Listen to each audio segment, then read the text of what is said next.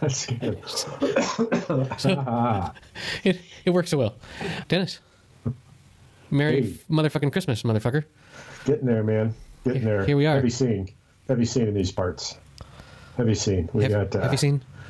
Heavy scene. We got both the grandparents with the COVID. Oh, shit. Both of them one of 11 in their 179 bed facility. Grandpa fell down, and while he was being checked into the hospital, not because he had COVID symptoms, but because he bumped his head. Right. They were going to give him a COVID test. He said, I had 2 in the past 2 weeks, both negative, and they said, it's protocol. You can't come in here without it. And he had it, but no symptoms. Mickey was with him for 9 hours that day. Jesus. Thankfully, in an N95 mask rather than any cheaper version. And assiduous about washing her hands and whatnot. But she now is home, and she is quarantined in the house, and also, as much as possible, quarantined from me. Right. Her own bathroom, her own entrance, her own chair. She doesn't touch the food. I do all the cooking. She doesn't come in the kitchen. Man. And we just found out 15 minutes ago that they tested Grandma, who, unlike Grandpa, Grandpa's a big dude. And while he's got his ailments at the ripe old age of 90, Grandma, on the other hand, has gotten weaker and weaker. Grandpa with no symptoms, and then Grandma gets it, and how does she feel? And it comes back, she feels okay. There don't seem to be any symptoms. Who knows? God knows. It's a thing that's going to take hold. But once you have it, you just wait. So it's very precarious here. Jeez. So thank you for the only belly laugh of the day. Yeah, Jesus. Which it's so... here's the spirit here. It's optimism. Yeah. It's thank God everybody's feeling all right, even though they're tested positive. And thank God we've got a home that can be divided up like that without much trouble. I've got a 5-foot sliding door that separates my bedroom, where I sleep most of the time, at odd hours, which when you're getting my age, odd hours is what you grab. Right. And so that gets sealed off. And then the rest of the house, you want to circulate air as much as you can. So she's wearing a mask when I'm anywhere near her. We had been in the same room twice. And then good 8 to 10 feet apart, both with masks on. Right. Right. Wow. Frequently washing hands. And so Christmas is canceled. Fucking A. Postponed until into January with all of our children and grandchildren. So you were going to have Christmas had this not happened? All day Christmas Day. With everybody but Grandpa and Grandma. Grandpa and Grandma at one point were going to come over here on the 26th because the facility had opened up a bit, as many had done. And people could come and go. They did that for a couple of weeks, and guess what happened? Yeah. Surprise, surprise. And so we're thinking I think they're following guidelines. Of course, they have no choice, and the guidelines are also concerned about all the economic factors, everything else. Who the fuck knows what the standards are? But we're just so, today I went out and decorated the outside of the house now that I know that Christmas I've got weeks before Christmas now. You know what I'm saying? When I give a shit about the decorations. And we had such a big house from our last home in the Stewart neighborhood here that I have outdoor decorations for a Victorian, right? Right. Huge whole front house is a porch with woodwork up above near the ceiling, and all of that was greenery up and down along the railings and bows and decorations and lights. And so I've got like 10 times what I need in this much smaller, narrower abode. Frontage. But it looks good. I managed to make it. I was going to take a picture of it and send it to you, but time got away from me. Sorry to hear about your close man. There's no crevice that COVID can't slip into. Where my in-laws live, they have numbers so high that they are, I don't think it's mandatory, but they are offering tests to everyone. Like literally anyone that lives in the town can come and take a test. And my in-laws came and took it, and luckily everything came back negative, but it's pretty wild. And today I had to run some errands, and I was in a room with 15 other people, and that was closer for comfort than I would have liked. Everyone wearing a mask, of course, but it's so nerve-wracking. It's just this invisible enemy that you don't know when it will attack you or when it has already attacked you.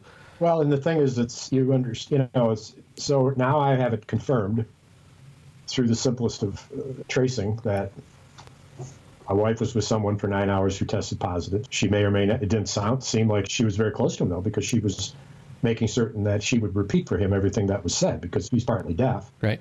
And and he listens to her, and he was upset. So But nonetheless, an N95 mask, if she had a shield, it would have been ever better. She didn't wear gloves, but she said she washed her hands about 10 times. So she's been exposed to somebody who had it, and she's probably been exposed to it. I don't know. He wasn't wearing an N95 mask. If he was answering questions, perhaps he was wearing a paper mask, which has got all sorts of fucking crevices in it. That shit squirts out fucking 4 feet underneath the motherfucking paper mask that's not on. It just squirts out the fucking side like an explosion of fucking disease. You've seen the slow-mo turn the moisture green and watch what it does in slow-mo camera to catch the for a sneeze at least I've seen. Open toilet. Yeah. That when you flush it, the degree that the feces spreads through the bathroom is proof positive why you should not store your toothbrush outside in the bathroom in one of those little stands with holes in it, because when you do, unless you cover your toilet every time you flush it, that stuff is on your toothbrush because it jumps 3 feet. It's amazing. There's some level of particles. There's some level of fecal matter that you will in my mouth all the time. Well, let's not go there, shall we? They're trace elements. Shit comes in, shit comes out. I don't know. Anytime you smell a fart, you're also eating one. That's something to remember. We should put that on a fucking T-shirt. On the front of it, remember, in big flourishy Gaelic kind of word, big enough for people to see and know that on the back will be the true message, and that's what it would be on the back. If you smell a fart, there is shit in your lungs. When you smell a fart, you're eating it too. There you go. All in every word capitalized. Yeah, of course. You've heard of sweet and sour and umami, but fart is also there. It's like it's another flavor, man.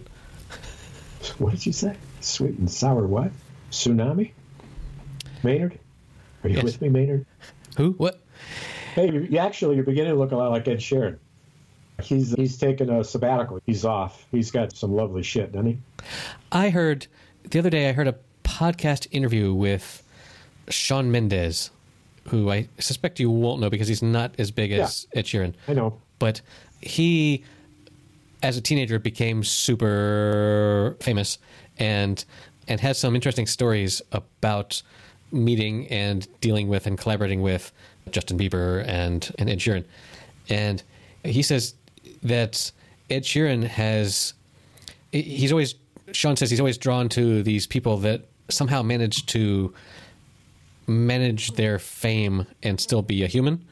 And that is really difficult. And he points to Ed Sheeran as someone that has done a pretty good job of that, where Ed Sheeran told him, look, release an album, do a year of touring, and then take a whole fucking year off where you don't do a goddamn thing. And enjoy yourself and the money and go to commune with nature and to find yourself again so that you can then produce another thing. And Shawn Mendes said that sounds like great advice, but he hasn't done it yet. He's always not taking a break. So the reason that I know about exactly what you're talking about is that just today he cut a song called Afterglow, and you can imagine in the first verse exactly where he was and what was happening when this song came to him. And there's a couple things I want you to think about. You could find it. We could play it real quick and talk about it if you wanted. I'm in no hurry this evening. But besides the language, the storyline, the poetry, I want you to consider, as you will, the immediate vocal electronics on his vocals as the song opens in particular. And why don't you go ahead and play that? We'll talk about it on the other side. Okay, here we go. Afterglow by Ed Sheeran, which I will not include because I upload these to YouTube, and YouTube does not like that. I need glasses and more bangs, and I'm but you got the facial hair and the bone and cheek structure to get near him. At any rate, I'm going to play this. Give me 3 minutes. Sure. That's a long time. Am I not going to be able to hear it when you play it? No. Entertain yourself. We'll put it on the chat. Put it on the chat, you lazy fuck. Whoa. Okay. I listened to 20 seconds, and I definitely get your electronics voice thing. And here's my broader point, now that you've caught that particular thing. One of the reasons it's jarring is because it's in contradiction to the frame opening with a little country scene and him walking into it quite casually and sitting down and playing. The last thing you expect is for him to have a fucking synthesizer, echo chamber in his voice, which frankly, because his voice is so pretty, it's pretty no matter which way you hear it. But it wasn't long before I wished I wasn't hearing that electronification. Electronification was letting me down.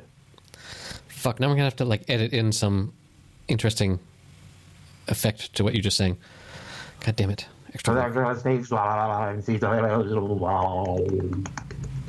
See? How's that? That was pure. That was pure. I did that with my lips, man.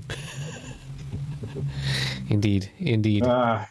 So I brined the turkey. It was thawing when the news came that Christmas would be weeks away, and so I'm gonna go ahead and cook it. I'm gonna eat quite a feast on Christmas Day, and we'll see if my wife can sit in the dining room, perhaps, and I'll sit in the what we call the cook room that has double sliding doors separating it, and we'll open those and be 12 feet apart, and perhaps take our mask off next year at this time. I must say, you can throw a turkey leg at her. She doesn't eat turkey. Hey, honey, open up. She doesn't eat meat. Oh, well. You don't eat meat? In that case, it's a big turkey all for Dennis. Well, and then packaging for the rest of the family. That and a Christmas ham. And also, depending if I don't eat them between now and then, fresh made Italian sausage. Made by who? But I brine the turkey.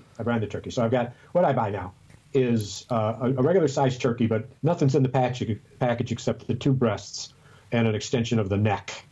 And everything else is gone. And so it's 100% breast white meat is in. So I've got a brine mixture of 7 or 8 spices and a lot of salt and orange peels and all sorts of different things. And now it's saturating in that until I cook it on Christmas morning. And all of that stuff will be absorbed into the meat. And before I cook it, I rub it with a rub that when I spray the top of the turkey before the rub with a fresh spray of oil, and I rub the spices above the skin, but most importantly, I lift the skin of the breasts, slide my hands underneath it, and break with my fingers the membrane that holds that skin to the flesh of the breast. And I like it.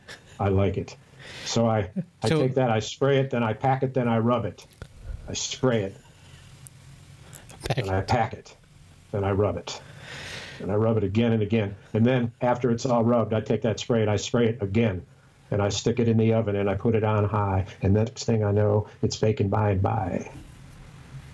So you prefer white meat? No, not necessarily. I prefer cooking it. I prefer cooking turkey this way. Most people would take a bountiful of white meat over dark meat. Very few people, actually, in my experience, will have just dark meat. I love dark meat. In fact, cooking chicken thighs rather than turkey thighs are a bit immense. It's like the cavemen felt when they were like cooking a hunk of brontosaurus knuckle. Right. Wow, that's a lot of grizzle there. So you're not a white meat supremacist? No, not at all. But I got to have my white meat, and I got to have it covered with gravy. Yeah, and I got to have a lot of leftover, because what I like to do is take a loaf of fresh bread that when you pull it out and you squeeze it, it's soft to the touch, and I just lather that up with some mayonnaise and salt it and pepper it and lay a hunk of lettuce on it, then splash it about 2 layers thick with strip turkey breast, and then do the same on the other slice. Put it down on a plate, and before I cut it, I squish it down with my hands, and I cut it, as most people do, diagonal to the bread. And as you age, the likelihood of you cutting it that way rather than in half, the vertical horizontal axis, increases. And it's your challenge to tell me why. First of all, I want to say this is our sexiest episode yet. All of this white meat massaging breast stuff is for you. Is very exciting. I imagine as I was speaking, you were picturing my hands underneath your T-shirt.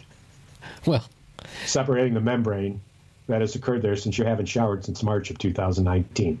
I showered in May. Oh, I mean, fuck you. March of 2020. I didn't mean to add a year. I've showered 4 months ago. Don't. What the fuck? Let's see. Cutting it. We do that for children because cutting the square diagonally. I don't know. It fits nice. It's nice. It's a nicer bite into the mouth with a corner than if you with the 45-degree angle than with the 90-degree angle. And so connect that with age. And with age, your mouths don't.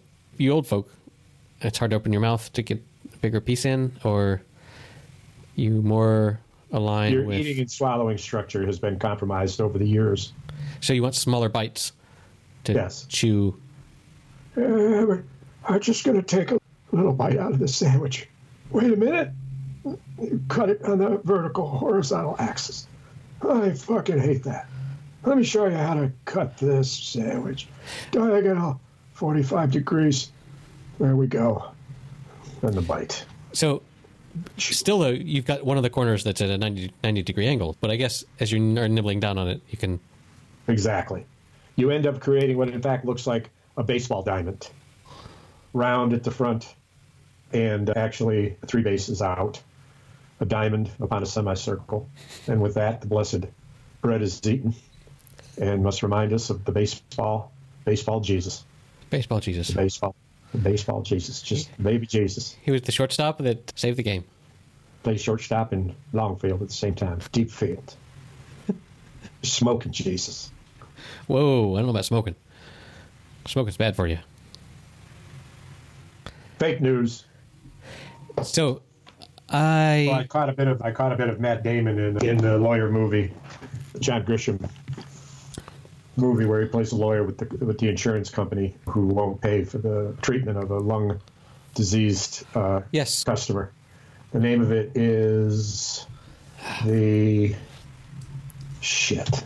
Why can't I remember that? No, I remember that. The Rainmaker. The Rainmaker, which I always confuse with the Rain Man. So whenever I see Rainmaker, I click on it. I think I'm going to watch Dustin Hoffman and Tom Cruise in Rainmaker, which I think is one of Cruise's best movies, frankly. Yep. And so he's made a bit of news lately. He's heard about this. As screaming and swearing because he was witnessing people that were closer than the required 6 feet, and apparently they were like 5 feet, and it ended up he did it twice, and people literally quit. And the producers and the director said, you know what, we're going to take a break. And then one of his supporters who works in the cast with says that it was a publicity stunt and is vilifying Cruise for being this or that or the other. And it's, you know what, spare me the fucking drama, okay? Hey, Fat Tire tonight. Fat Tire tonight. I moved on. I moved away from Schmittix. What happens after... If I drink that beer, how long have I been drinking Schmittix? You probably know this because I talk about it. 6, 7 months, something like that. If not years, yes. Before that, I was more eclectic. But then I went exclusive. Maybe not even that long, 3 months. But I needed to change. So here we are. And I did receive my... You're just not a monogamous sort of beer drinker. Beer drinker. You want to experiment here and there. See what... Right. Play the field. Right. See what's out there. Right. You don't want to get locked down. Right. We ain't moving in. No, you're not moving in. No. And here, I put your toothbrush in a plastic bag. Take it put it in your purse. Don't leave it here. Certainly, don't leave it out in the where you can get shit particles on it. I meant to tell you that back in the day, I remember we were in our farmhouse somewhere and had a television set in a main room, and the television set was going wild, and the kids were wild, and my wife was wild, and she was really complaining at me about something, and it was pretty intense. And I looked around the room, and I aimed the clicker at the television set and clicked off the TV set. And swear to God, I swirled toward her and clicked it toward her. And when it didn't work, I remember distinctly looking at the clicker. What's wrong with this thing? I wonder what? Why can't this turn my wife off too? What? That's funny. She was, as I'm sure she's righteous. Oh, speaking of righteous, I needed to tell you this, and so it's a good time, given that it's Christmas. Let me see if... Praise Jeebus. So Dennis is showing me a drawing, I think, of... Looks like the Virgin Mary is kneeling and praying, and there's some sort of angel that is holding up a thing, and there's a dove. Angel Gabriel coming to her in the spirit. And taking her, in fact, to heaven. A full embodied human being. Right. And it's called the Annunciation. Assumption. Assumption. Yes, that is a holiday in Spain. That there's a day. And a holiday we celebrated as Catholics in my younger years. With mandatory church service. I went to church sometimes 6-7 times a week. I was an altar boy. You've heard the stories, I'm sure. I remember throwing a shoe at a nun, yes. No. That was cool. Catholic high school. This was different. Okay. This was going from the school the church was right next to the school, and there was a little outdoor breezeway that connected the two. So when you did the 6 a.m. Mass, as you were done with math, you went out the back of the church, which emptied into the courtyard, went across the courtyard, and went up the steps and went into your classroom. And then I would turn right, and I'd go 3 classrooms up to the classroom in the back. And at this particular classroom, there was a pillar that held up the 24-foot ceiling to a certain degree, but it was mostly because the room was so immense with 16-foot high windows from ceiling down to waist high, 2 walls of the classroom, the other wall being blackboard, and then the other wall being where the entrance is. And in order to get into one of these classrooms like this that look exactly as I'm describing it, first floor and then above it on the second floor, the floor was different. And so when you came from the hallway up into the classroom on the second floor, you walked up 3 stairs. And there were these railings on the side, and then you walked into a room that was just as big as the one downstairs with a big pillar in the middle of it. One year, there was this girl who was always in trouble, and her name was Charlene, and she was in a desk, and because she was acting up, she was taken from the 36 desks, which were filled with only 18 students. There was probably 20 desks, 18 students, a few empty desks, in the center of the room with the pole in play. But on the perimeter toward the door, there was a space that would have been big enough for another 3 rows of chairs and desks.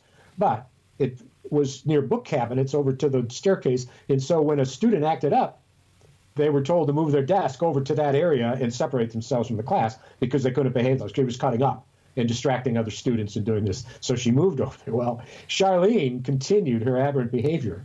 And when this teacher, nun, turned her back to write something on the board, almost perfectly silently, Charlene would edge her desk closer to the nun, which inadvertently to her got her closer and closer to that staircase. And inexplicably and totally predictably for everyone in the class, after about an hour of her scooting this desk, she did, in fact, get a leg of the desk to go down the stairs. No. And because the desks and the chairs were connected, she ended up pretty much upside down, legs entangled, and blocking any rescue efforts from within by the bottom of the desk. And there was absolute chaos. There was and we ran by messenger. There weren't phones that the nun could have picked up a phone like you would in the later years. And this was the 1950s, early 60s. And so the messengers were the children. And in this particular room, there was a door to the other classroom. So you could get out and get a message, and the priest was called. And when the priest was called, that it was like, tell the principal to call Father, what was his name? Oh, shit, I'll remember it later. But when he showed up, you knew a lot of things. You knew by then everything would be cleared up. And what his real role was to go ahead and reassure us with a prayer. Right. And when he was done and the chaos was over, the nun would always turn to the priest and say, Father, would you bless us? And like a fucking troop of robotic Catholic soldiers, we would all stand up from our desk, kneel down, fold our hands, and take our blessing from the Father. Wow. And back in the day, it was in Latin. And the priest was dressed in a suit, a black suit. What a way to black control pants, humans. Black shirt, and just a little white tooth of a collar on it, and a jacket, a suit jacket. And so we always got the sense, and I learned in later years that this was actually true, that his life somehow was a little bit more complicated than just showing up and saying prayers for us. And when it became clear that he was a cigarette smoker, and in that suit, he would be smoking cigarettes and seen, it put him in a completely different light. And then, of course, there was the wine. He did a good glass of wine. So when he filled the chalice, which was my job, to take the chalice, to take the glass, a little pitcher that had a stopper on it, a glass stopper on it. And I had a tray, and the guy next to me had a tray, and he had the oil, and I had the water, and then there was the wine that we had, and we would pour it over the priest's hands. And in his hands, over the chalice, he was holding a wafer, and he was preparing to change that wafer into the transfiguration, into the body of Christ. And our job was to pour the wine there that would transfigure into the blood. Yep. And so the amount of wine that he wanted there, since when he was done with the wafer, he would drink the wine. Man. He would drink the wine, and he would make certain that the rim around the cup was clean, because there were, in fact, particles of what was to become the literal body and blood of our Lord Savior Jesus Christ. And so it was pretty serious shit. But here's the thing. He would say, when you were pouring the wine, he'd say, more wine. We're bringing this all around to the Christmas spirit here. This is nice. I've got a couple stories to tell you. I didn't think that I had any when I was thinking it's another week and I don't have anything to say. But so I can't be entirely certain that my children aren't like listening at the door because they're little nosy little bastards. But for Christmas this year, we are all receiving bicycles. The four of us. Wow. So that is a massive. Thank God you've got a second apartment. My wife and I. Hold on, we're getting there. My wife and I are not cyclists. We don't. You will be. We will be. But no, we can't store it in the other apartment. We've actually bought a garage. Oh. Underneath another apartment building, because the ones under our building are just the shittiest. Like, you can't possibly fit a car in there that was built after 1970. Where do you park your car now? Before the garage, we've been parking it just on the street, which is possible. For years? For years. And the weather, what's the worst of the weather there? The weather is fine. It's not a problem of weather with the car. But a month ago, or several weeks only, we closed the deal on this garage that we've been working on for 6 months, because the company that wanted to sell us the garage, the real estate agent that was between us and the buyer kept asking for more proof that we weren't like laundering money. and you are, after all, an American. And they said, "Where is this money coming from?" And we showed all the proof, and then they dropped the ball, and then 2 months went by, and they said, "We don't have the most recent 3 months of your paychecks, so you need to provide that," because they had taken so fucking long. And so it was a big back and forth. It was a big struggle. And by the end, we were like, look, if they ask us for another fucking piece of paper, they can keep their fucking garage. Yeah, what the fuck? Are you right? But in the end, with me or are you against me? But in the end, they sold it to us. And we're down here at sea level. And anything that's underground, like our garage, there's like humidity problems. And it's damp. And so we bought this thing, and then within 2 days it rained a whole bunch, and a big piece of the wall like just fell off because of humidity, and it was like raining in the fucking garage. And we were like, this well, was in your garage, in your basement, not in our exact building, but in one nearby.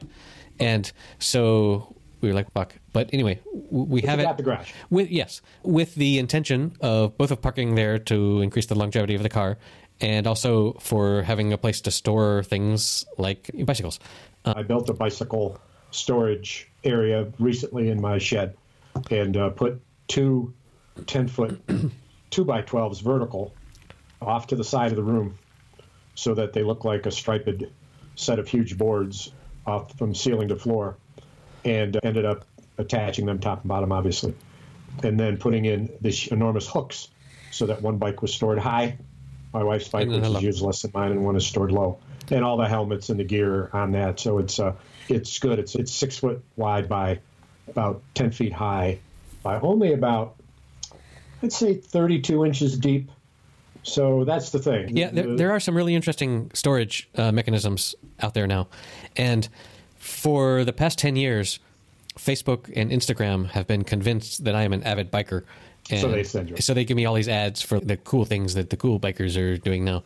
But anyway, and you laugh and you chuck and you say, if they only knew how fucking uncool I am, they would stop. Right. Sending these. They're wasting their gigabytes. So anyway, we went and we purchased 4 bicycles. 3 are new, but apparently there's a bicycle shortage. Like there's an international shortage. Bicycle shortage, right? Of new bicycles, and the local vendor did not have one in my size. Which is what? 36 inch? Manly is my size. Well, no, for you it'd be a 28 incher, given your little stubby little legs. Sure. It's odd that your torso is twice as big as your legs. You look like the fucking character in Moulin in Moulin Rouge. So played by. Anyway, it was a Therese Lautrec. To continue with my story. Therese Lautrec. Yes. And Maynard G. Krebs and Ed Sheeran. That's your look right now. So I don't mean to interrupt you. There was to tell your story. Go ahead.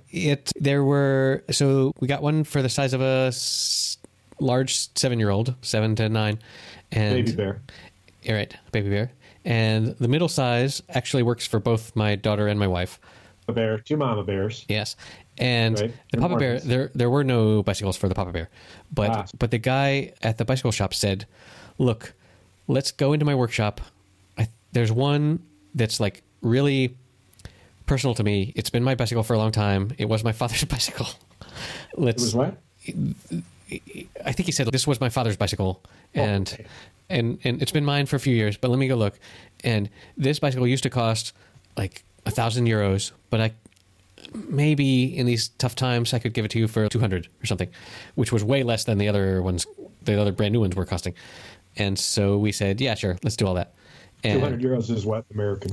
$250. So it's US, huh? $250, yeah, which is pretty cheap for a decent bike. But anyway, Yeah, we paid shit, man. I paid $750 for 2 bikes. right, exactly. So anyway, we chose to buy these, and they will be presented on Christmas morning. But where I'm going with this is that I acquired them 2 days ago, on December 22nd, and I moved them to the garage. But then I was like, I want to try out my bicycle. So I get on my bicycle and I pedal around. And my first realization is, okay, first of all, the chain came off in a weird way, right? So course it did. so I pedal. How many speeds is it? Give me a picture here. 10 speed? No, it's more like 3x7. I think they're all like 21 speed. Yeah. 1, 2, 3, then 1 through 7. Yeah, That's what I have. So I pedal back to the guy where I just took them from, and the thing is making this like noise as I'm doing so, and he gets it and he's like, "Why would you have this on the small gear and the small gear on the other one?" And I said, "Well, it fell off," and so he fixed it. And so then I went for a ride, and I realized, first of all, these are muscles that I haven't used in a long time. The whole "you never forget how to ride a bike" is true in that you don't fall over, but man, there's a bunch of extra skills. And was the seat set appropriately so that you didn't have a problem? That's usually the first I challenge adjusted that the bike seat. presents. I adjusted the seat, but the seat was set in a position that really freaking hurts after a while.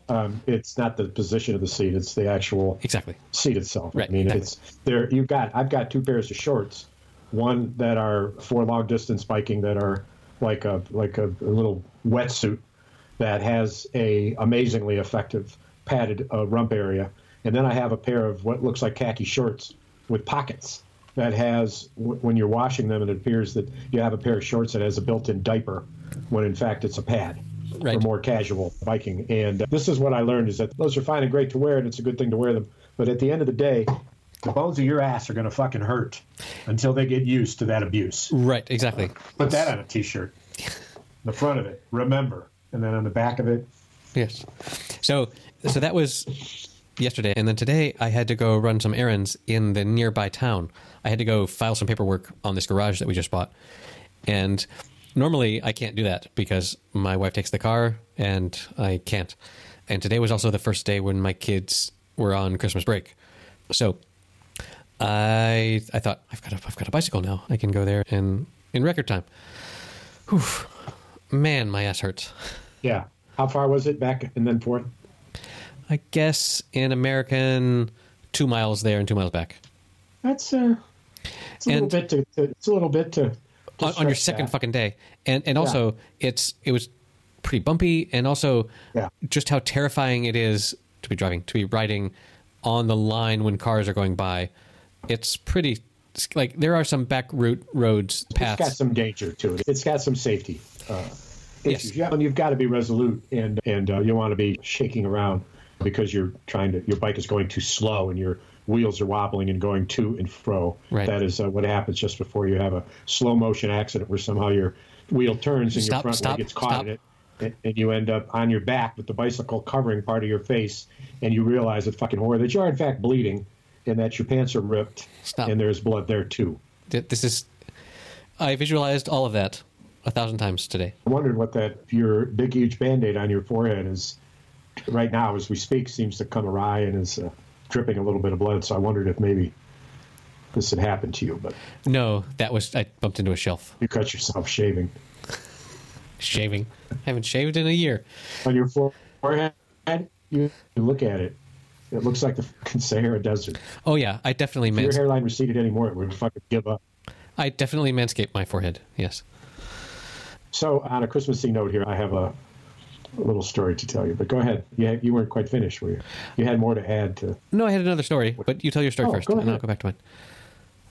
So we've talked before about Joni Mitchell's "The River," and I don't know if we've talked specifically about how she opens the tune with a variation of Jingle Bells, which I've learned is done in a minor chord.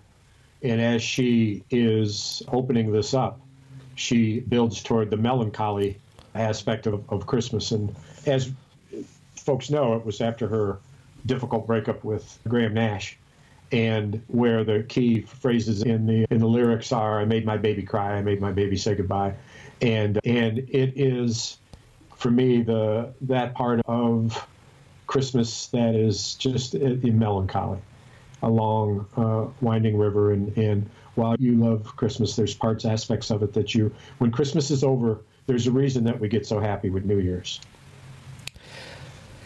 Okay, Christmas is. The older I get, the more sad Christmas seems, because it's this time where society is telling us, this is the happy time, this is the happy time, be happy now, this is the time to be happy. And the more pressure you get in that direction, the more, I wish my life was happier. I don't know. I understand why people are sad around Christmas. The other thing that you said, which for sure I've mentioned this in our episode a fucking year ago, but I'll say it again. Isn't that, I love the American thing where the New Year's is, yes, we're done with Christmas, we're having a rebirth into a new year, but here in Spain, we don't get that. Because here in Spain, we have two fucking Christmases.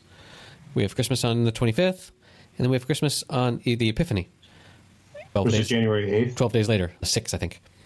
So not only, and we can't take our Christmas tree down until well after that. January starts, and I'm feeling okay, this is a new year, but like Christmas is still happening. And my kids expect presents on both days. So Spain is good on children over the holidays. So I have a spreadsheet where all the presents that are purchased are laid out, and then we separate which ones are on which day. I have a list, and I check it twice. Oh. And so yeah, it's tough. Hey, Christmas goes on forever. Think about that. That would be lyrics of a song we could sing. We'd make it up. Come on. Making a list and checking it twice? Yeah. Something about naughty and nice. Oh, you better watch out. You better not cry. You better watch out. I'm telling you why. That is super creepy. Santa Claus is coming to town. The whole idea of making a list, checking it twice, gonna find out who's naughty and nice. Santa Claus is coming to town. He knows when you've been stinking. He knows when you're a waste. He knows when you've been bad or good. So be good, for goodness sake. Oh, you better. So Bing Crosby comes to mind. He was a bastard, according to the biographies that you hear about him. A real prick. Most celebrities are, it seems. I don't know. There's a dark side to be sure. But those lyrics are like super creepy. Like, I mean, it's echoing. Been sleeping. It's echoing the evangelical God that knows when you are touching yourself and when you're doing whatever. So it's the capitalistic influence of music to make Christmas not in fact about Christ and the coming of Christ, but in fact about fucking snowmen, Santa Claus, and fucking reindeer. And those anti-Christian fucking songwriters, those like, who's the dude, the cowboy dude who wrote Rudolph the Red-Nosed Reindeer, Gene Autry. Rudolph the Red-Nosed Ranger.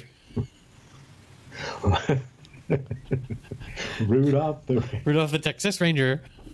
Rudolph the Red-Nosed Reindeer had a very shiny nose, and if you ever saw it, you would even say it blows. All of the other reindeers used to laugh and watch him drink. They never asked poor Rudolph, oh, why do you stink? Then one wicked Christmas Eve, Santa came to say, Rudolph, with your nose so bright, will you drink with me tonight? And then Santa and Rudolph got shit-faced, riding all through the sleigh in the night. Rudolph the red-nosed reindeer got Santa, oh, to light the light. Rudolph the Red-Nosed Reindeer was written by Johnny Marks. Oh, who sang it, though? Gene Autry? Who lived from 1909 to 1985. A hit for John Autry and others. Gene. Gene, yes. Gene, you're young and alive. Huh. That's information for me to digest and think about going in.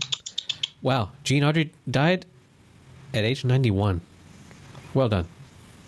And go ahead and list it up. What other songs did Gene Autry do? He was quite popular. He was one of the more popular musicians for a little bit of a Gene Autry era. Back in the Saddle Again, At Mail Call Today.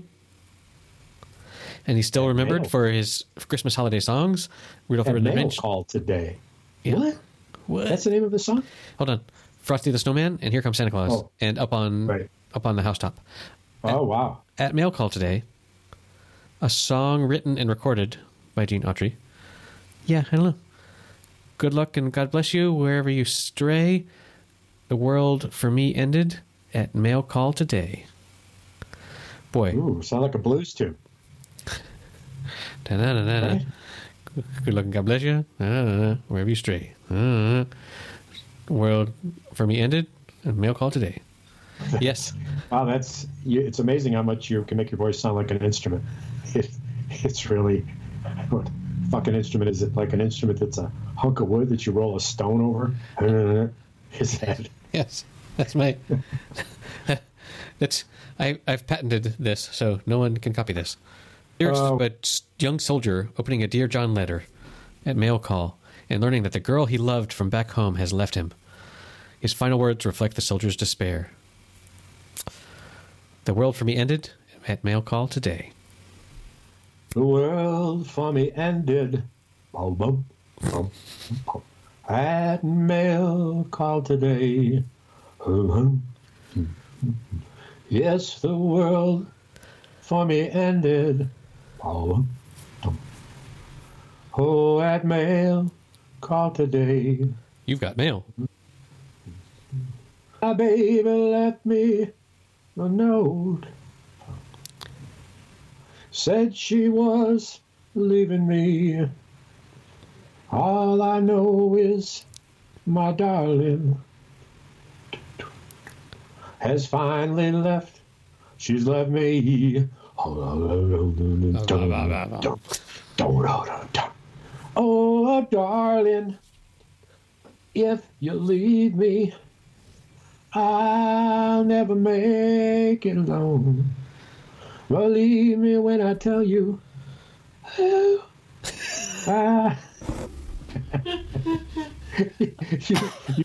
You wondered if I could hit that note. You were pleasantly surprised. Hey, my son-in-law, the engineer. Yeah. Did I tell you the story where Yes. we're recording and he's like, all right, that was great. Do it again. And we would record the same harp tune, the solo in this particular case. And I said, okay, go. And I had inadvertently turned my harmonica upside down. So the first note I played was as big a sound jerk as you could imagine. And so he took that snippet, that little second of sound, and he was cutting the track, the song we were working on. He was going to insert a track. He said, all right, let me show you what we have so far. And he opened with just the guitar and wanted to show me where the harmonica came in. And he played that off note, which was hilarious because he did it at unexpected times. He was very funny. Nice. It was very funny. But he keeps a little file of mistakes. And in one, I started laughing out loud because I'd done something that was terrible. And so he recorded the laugh and put it on a track and saved it and said, you never know when you need a good laugh. What a good lad. I have so many... I need to buy a new hard drive to fit all of my recordings of your mistakes. It's... So let the record show that there's only one of us that would define it as a mistake. And that one of us is which, again, I just wish that maybe we'll end up being videocast here because you're Adonis like body with the thinker, Rodin's thinker pose with that Maynard G. Krebs. Look, there it is. There it is. It's a mixture of the thinker and Bob Hope. It's kind of a... Alrighty then. Alrighty then. Merry fucking Christmas, motherfucker. Merry Christmas, little Eric. Little. Put your things up on the tree. Keep your decorations sterile before you put them on the tree. So the next time we talk, it will be New Year's Eve. Yeah, the way things work with the time, it's always Eve. Perfect. Yeah. Perfect. Hey, did you check out the shots of Jupiter and what was it? Saturn? Yeah.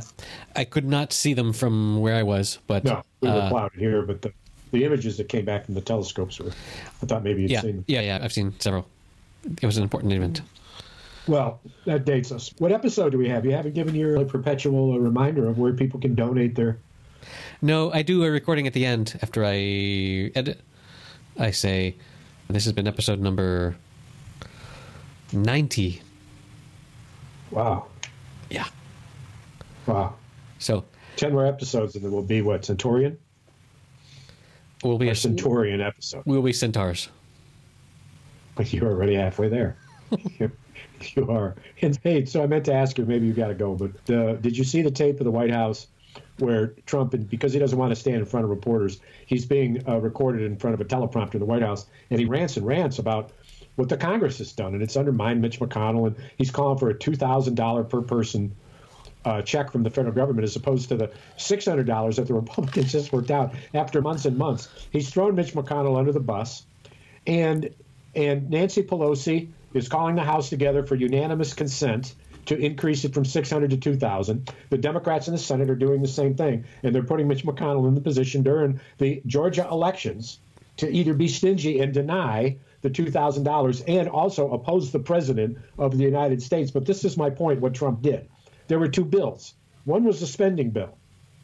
And the spending bill, like all spending bills, in this year, like many years, it's always the case. If the spending bill isn't passed by a date certain, there's a government shutdown. People are laid off. They have to go home. It costs us, in the end, hundreds of millions of dollars that we don't have. So it's always quite a motivation to get a spending bill. In the spending bill, it includes, of course, spending items. This is what Trump did. He conflated the two. He conflated the COVID-19 package to help the American people with the budget bill and said that what Congress did was they put in this bill all this stuff about spending to foreign governments and hatcheries and science and all the stuff that you'd expect to see in a government spending bill that is thousands of pages long to keep the government going. And he in this taped speech, conflated the two.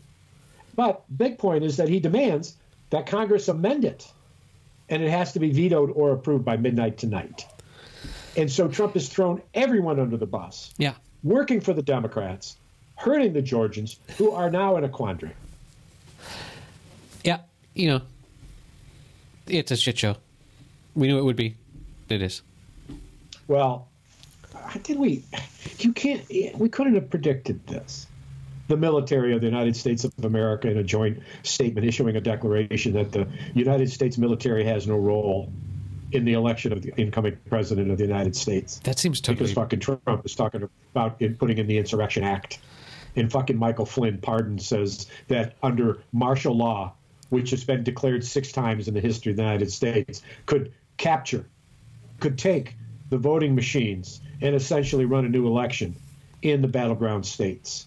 Pardoned in a meeting in the White House, sitting with the president at his invitation, and it prompted the military leaders of our country to issue a declarative statement with all amounts of serious finality. It's like, no, we what? Won't. We don't. We can't stand back. How can you institute martial law to redo an election? Are you going to take the voters out of their houses with at gunpoint and say go back to the voting booth and vote again? You want to start a list of the countries that have done exactly that, have completely taken over by coup d'etats? That's not the same as martial law redoing a vote. Look, one way or the other, it's a fucking coup. Yeah, I It's know. not a military takeover, but certainly. But the point of it is that the idea that it could happen here reminds us that this democracy is only 240 years old, Right. and what can start can end. And the experiment is, interestingly enough, standing strong because our institutions are holding. The Supreme Court has said, fuck you. The Attorney General has said, you know what? I resigned. I worked out a resignation. I outsmarted you, Trump.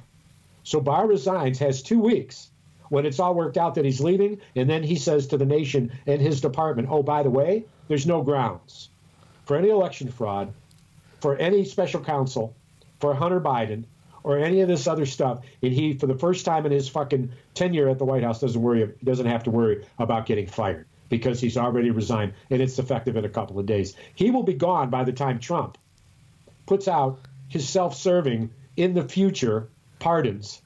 And the brilliance of Attorney General Barr, to time this. So while he was there for some of the egregious pardons today, he won't be there by the time Trump gets to the point of his own future criminality, federal criminality, and that of all of his children. Right. Barr is playing Trump like a fiddle. Barr and Putin and everybody. Yeah. Yeah. So you had some politics talking to you. It just, we're bearing witness here. So Right. I have a question. Can't stand, dude.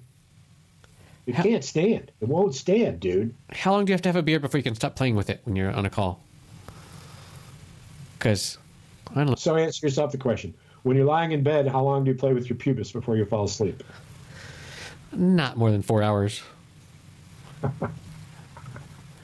On a normal night. Which probably means for you that you're playing with your pubis while you're actually asleep. I imagine that goes for interesting dreams, trying to escape through thick forests, Yes.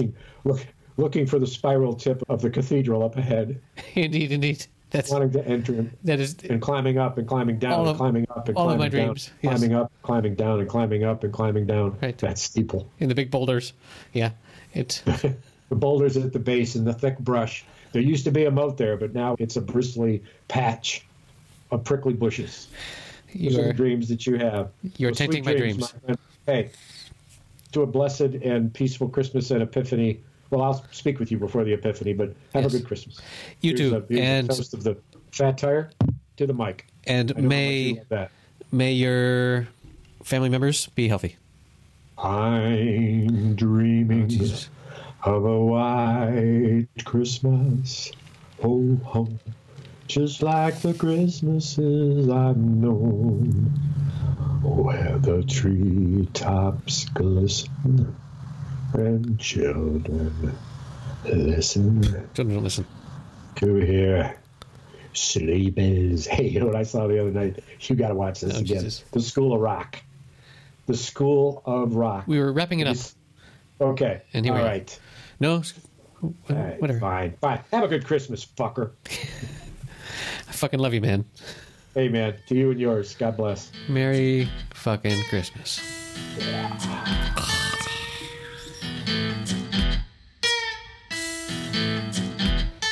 Okay, that does it for episode 90, our Christmas spectacular. You can find the show notes, short as they may be, at happyhour.fm/090. You can help support us, buy us a Christmas present at patreon.com/happyhour. And we hope that your Christmas is good and healthy and merry and lovely, and that your family is all fine. We'll see you next week.